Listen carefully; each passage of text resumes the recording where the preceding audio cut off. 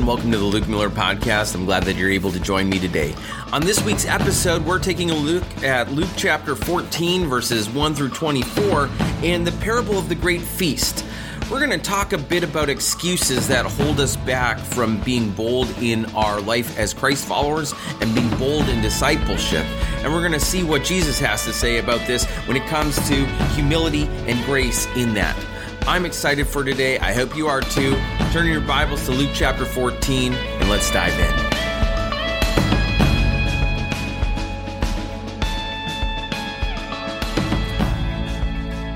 Have you ever been in that parenting situation where you walk into the room after you hear someone crying and you say, "What's happening? What happened? What's going on?"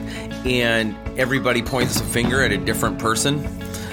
And then when you go around and you start to unpack the story, you realize that everyone has now justified a reason why they did whatever action they did that left someone crying. And you can fast forward however many years you are right now, and we still tend to do that. And we tend to do that in our own Christian walk. And we all have excuses, and today's a lot about excuses, we'll see. We make excuses for our actions. We make excuses for our lack of actions. We make excuses for our words. And basically, we're good at making excuses. In a published list of excuses that were given for auto accidents, the top 5 were these. A car came out of nowhere, struck my car, and then vanished. 2, the pedestrian had no idea which direction to go, so I ran over him.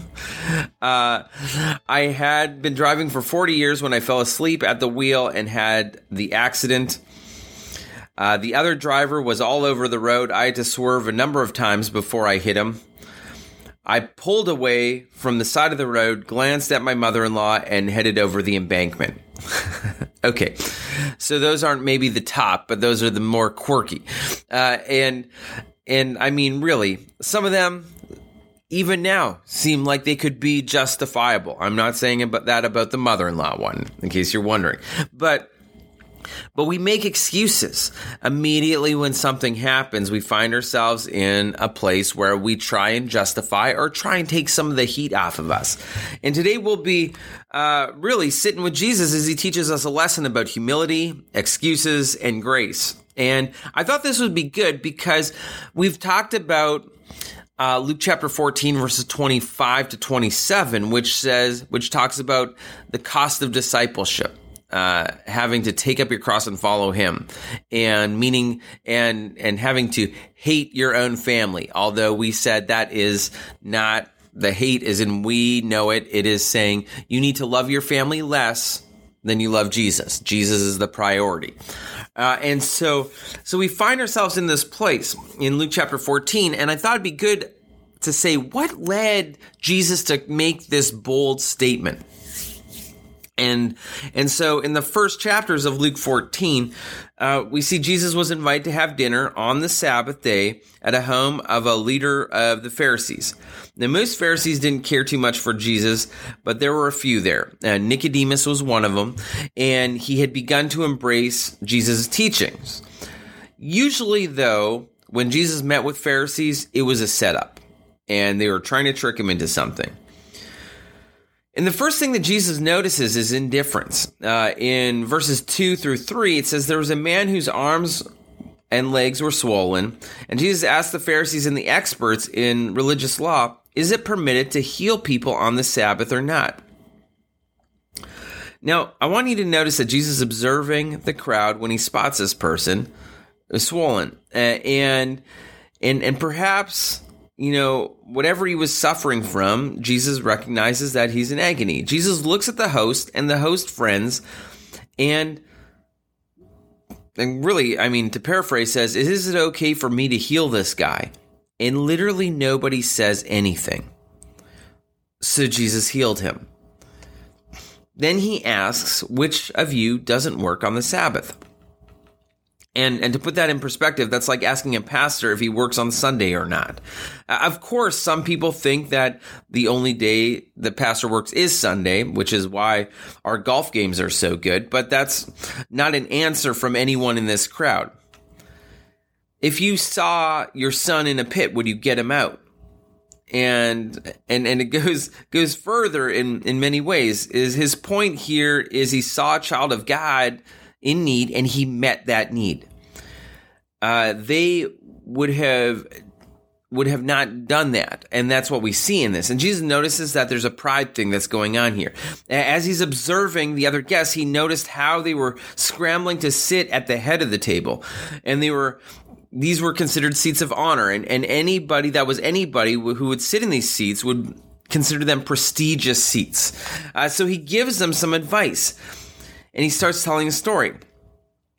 When you are invited to a wedding feast, don't sit in the seat of honor.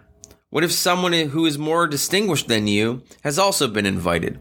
The host that day will come and say, give this person your seat. You'll be embarrassed and you will have to take whatever seat is left at the foot of the table. That's reading from verses 8 and 9. And Jesus continues in this and says, instead, take the lowest place at the foot of the table. Then when your host sees you, he will come and say, friend, we have a better place for you. Then you will be honored in front of all the other guests. For those who exalt themselves will be humbled, and those who humble themselves will be exalted. Now you see what's happening here, hopefully, is Jesus saying, as a disciple of Jesus, and this is leading up to that cost of discipleship passage in 25 through 27, Jesus here is saying, how humble are you when you're sitting at the table with others? And I'm not saying sitting just at the dinner table. And I want to put this into the perspective of what church community should look like, and hopefully also put it into the perspective then of what our individual walk with Christ should look like. Whenever I run a membership class or a Life at Sunrise class, I really try and get across the idea of what being a member at Sunrise looks like. You see, whenever you hear that word member, you think that that it is a club, that it is an elite group, that it is something that only a few people can be a part of. And yes, that may work at a country club, but that doesn't work at church. And one of the things I really try and ingrain whenever I'm describing membership is the first is saying, this is no matter what season of life you're in, no matter, what brought you here, if you're calling this home, this is where you plant your flag. You say, this is where I'm home in this season right now. But the other thing that I say is becoming a member at a church is one where you are actively saying, I am willing now to become the least in order to serve those who are walking in the door. And I really believe that the people who embrace that the best are the people who should be in this story, sitting in places of honor. They're Sunday school teachers. They're leaders on different groups, in the church, and small group leaders and elders. And you think, okay, they should be sitting at the head of the table, yet here they are saying, how can I serve? It's the volunteers in nursery. It is all the different areas in church life where people can serve, who are saying, I am willing to serve those who are walking in the door, who may not know Jesus, who may be just at their wits' end in life, and I am wanting and willing to serve them. And Jesus reflects this in his story, right? Because he says you should go to the foot of the table. And this is a humbling thing. No Pharisee wanted to hear, hey, you should go to the foot of the table. And he continues. Jesus wanted to teach on humility. And he continues this in verses 12 through 14. Then he turned to his host and he said, when you put on a luncheon or a banquet, he said, don't invite your friends, brothers, relatives, and rich neighbors, for they will invite you back, and that will be your only reward. Instead, invite the poor, the crippled, the lame, and the blind. Then at the resurrection of the righteousness, God will reward you for inviting those who could not repay you. So Jesus kind of poses a question here. Where did he get your guest list from? I see your friends. I see those closest to you. I see your brothers. I see those who agree with you on a religious aspect. I see your relatives, those who would not want to offend you. And I see your rich neighbors, those who have influence, and they will reward you with their hospitality. You'll get invited onto their guest list.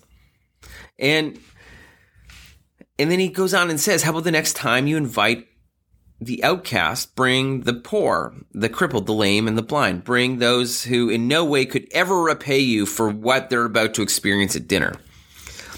Suppose for a moment that you had paid $4,000 for a banquet, and some tragic event happens and the banquet will need to be canceled. The caterer refuses to refund your money. How will you recover at least some of the funds? Perhaps you'll go to Facebook Marketplace and advertise in hopes that someone needs a huge banquet on that day. Maybe take out an ad in the paper, put it out there online. Banquet for sale, $4,000 or best offer. Or perhaps you would do what I read this week as I was looking at this of a story of something just like that happen, of a groom who had backed out of a wedding, and the bride got stuck with the reception bill. And then she goes and she invites 150 homeless people to have this $4,000 banquet that she had arranged for her wedding. And that's a really good picture on what we're trying to create with church as well. And we're trying to create in our own homes. We're trying to create in our own lives is how do we bring people to the table? How do we bring people who feel like there is no hope to a place where they can experience hope? How do we bring people who are struggling right now and wrestling with who Jesus is to a place where they can have and experience reconciliation in Christ? And it would be very easy to say, well, you know what? Let's go to small claims court. That's probably going to be a much easier place to get my $4,000 worth of stuff. And yet everything we see about Jesus is saying, you know what? How do we bring someone to the table who could never repay you for what you're about to give? I think of that in light of salvation. I think of in light of anyone's salvation story. It is something that we could never give back to Jesus. We could never repay Jesus for this. In fact, we get to spend eternity praising him. And yet throughout it all, we find ourselves again in a place where this story kind of starts to hit home as we realize that what Jesus gave us and a lesson in humility, a lesson in grace, and a lesson in salvation. Now, that gift that we've been given is one that we're able to give to others. And Jesus goes even further. Jesus heard someone make a comment, because in Luke 14:15, it says, hearing this, a man sitting at the table with Jesus exclaimed, what a blessing it would be to attend a banquet in the kingdom of God. And what's interesting here is this man's presumption of his presence at the banquet in the kingdom led to Jesus to tell a parable. And so this guy was making this presumption that, oh, of course I will be at that table. And Jesus starts to tell a story. Jesus replied with a story, verse 16 and 17. A man prepared for a great feast, sent out many invitations. When the banquet was ready, he sent his servant to tell all the guests, come, the banquet is ready. And at this time in history, as Jesus is telling this, a banquet would take days to prepare for. Invitations would have to be sent out prior to the occasion, and it wasn't just sending out an email or anything like that. And barring any emergency or conflict of interest, those invited would be expected to attend. It wasn't as much an invitation as it was kind of saying, here's a demand that you attend. They would have known the exact time of the banquet, and they would have known the day. So the day they would have been, on that day they would have been dressed and ready at dawn and been ready to go. they wouldn't, timing it was one that was not specific. And they would have immediately left their home and head to the banquet. And this was a result that the listeners would have expected. So Jesus is talking in their language, saying, hey, when someone throws a banquet and you don't know the time, you just simply know the day and you just be ready at that day. But Jesus loves to add a twist to things. And I think we all know this by now. And in 18, he says, but they all began to make excuses. One said, I've just bought a field and I must inspect it. Please excuse me. Keep in mind that Jesus said that all that he was saying was about making excuses. And he will mention 3 specific ones, but none of the invited guests would come. The first guy had recently bought a field as an excuse, which was a pretty lame excuse. He bought a field sight unseen, and for all I know, it could have been covered in rocks, it could have been marshy, it could have been bad land, whatever it was. But no one would make this type of investment without inspecting the field first, right? You see how there's a twist here already? Is this excuse makes no sense. It'd be saying like the dog ate your homework when you don't go to school. And so we see that's the first excuse. And this was a terrible insult and would have been an insult to anyone who had sent out the invitation. And so it was about possessions was the first excuse. The second excuse is about work in verse 19. Another said, I have just bought 5 pairs of oxen and I want to try them out. The man bought a donkey, or bought some oxen, and now he wants to test drive them. And you get that this does not make sense because, again, this is not the action that you would do. Before you would buy something, you would make sure that the oxen are healthy. You don't go to the car lot or go on Facebook and simply say, I will buy this car just on looks. Now, I know given the real estate market right now, that's happening a bit more with houses. But with cars, even with a house, before you can buy it, you send an inspector over and go through final inspection before the deal is sealed. And that's what happens. The twist that Jesus throws in here is like they're making an excuse over possessions when they shouldn't be. They're making an excuse over work, which they shouldn't be allowing to interfere. And it doesn't make sense.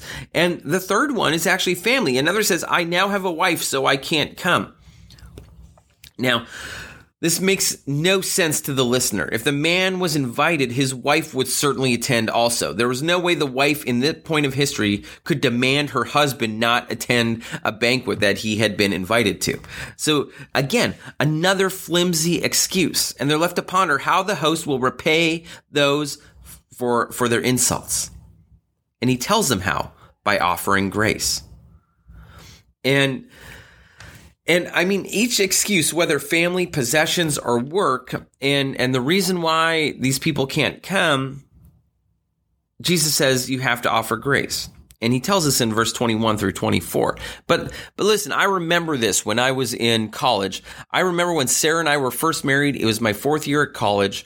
And we both had been living in the dorms. And all of a sudden we were married. We were living in an apartment off campus.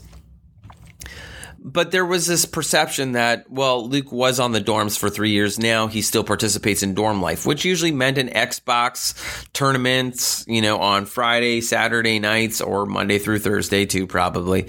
And I would remember getting a phone call at midnight on a Friday and someone be like, hey, we've got this Xbox tournament we're doing. You in? I'm like, no, what? No, I'm not in. What are you talking about? Like that. Usually my excuse would be, well, I'm asleep. And also, I'm not doing much of that lately, now. And I wouldn't use family as an excuse, but it's even in itself is slightly different. That would be like Sarah simply demanding, in that moment, or not even just in that moment, demanding this, that, and the other, and saying, this is an absolute. You cannot do this. And in the time in history that we see this happening, that would be impossible. That would not happen. And Jesus is saying, offer grace. The servant returned and told his master what they had said. And the master was furious. He said, go quickly into the streets and the alleys of the town and invite the poor, the crippled, the blind, and the lame. And after the servant had done this, he reported, there's still room for more. So the master said, go out to the country lanes and behind the hedges and urge anyone you find to come, so the house may be full. For none of those I invited first will even get the smallest taste of this great banquet. So I wonder if they got it. I wonder if the listener understood. Jesus was talking about the Jews being those invited to the banquet. Jesus said, I come to feed the Jewish first in Mark 7:27. But here he's rejecting their call to come to the feast. And for us, as we're looking at this, and this is a reminder, one, we need to be prepared for when Jesus comes again. Prepared for that great banquet table. It was prepared for those who follow him and are Christ followers. But at the same time, it also goes to that heart of discipleship where it says we must prepare. Everything we talk about in chapter 14, verses 25 to 27, which is the cost of discipleship, in our definition of discipleship, which is following Jesus wholeheartedly and bringing others along to follow him as we do that, and introducing others to Jesus. So you see that there's a duality of what's going on here. There's Jesus saying, are you prepared for this banquet? Are you ready? But there's also Jesus adding to that evangelistic model here, of discipleship, which we often sometimes forget about and say, I only need to train, I only need to teach. But it's the evangelistic part of the Great Commission. It's the evangelistic part of picking up your cross and following Jesus as a true disciple, is going out everywhere you can find to make sure that God's house is full when Jesus comes again. Now, that being said, and knowing that where you go this week and where we as a church try and impact people this week, where we work, where we play, where we live, we look for those who are spiritually poor, spiritually crippled, and blind and lame. And in that, we invite them to the feast. And we invite them to know hope. We invite them to come to that knowledge of hope and that knowledge of Jesus, so that God's house can be full. I'm going to end there today, but I hope that was a good pretext to that great passage that we often find ourselves reading in verses 25 through 27 of this chapter, but we often don't take a look at the verses prior to this in full detail. So I hope you see just how much about what Jesus' story is here. It is reflected on how we live a bold life as a disciple, and a challenge for us not to make excuses when God calls us somewhere or God opens doors for us. I'm going to leave it there for this week. Thanks for joining us. Have a great week, and I'll talk to you next week. Thank you for joining us on the Luke Miller Podcast, part of Sunrise Digital Ministries at Sunrise Community Church in Fair Oaks, California. If you're wanting to know more about our digital ministries, you can download our app at the Google Play Store or the Apple Store, where you'll find Backshed Bible Study, Sunday Sermons, and the Luke Miller Podcast. If you've got questions about who Jesus is or what it means to be a Christ follower, we would love to connect with you. And you can send us a note at www.sunrise.church/welcome, and we'll get you connected. Thanks again for joining us. Take care.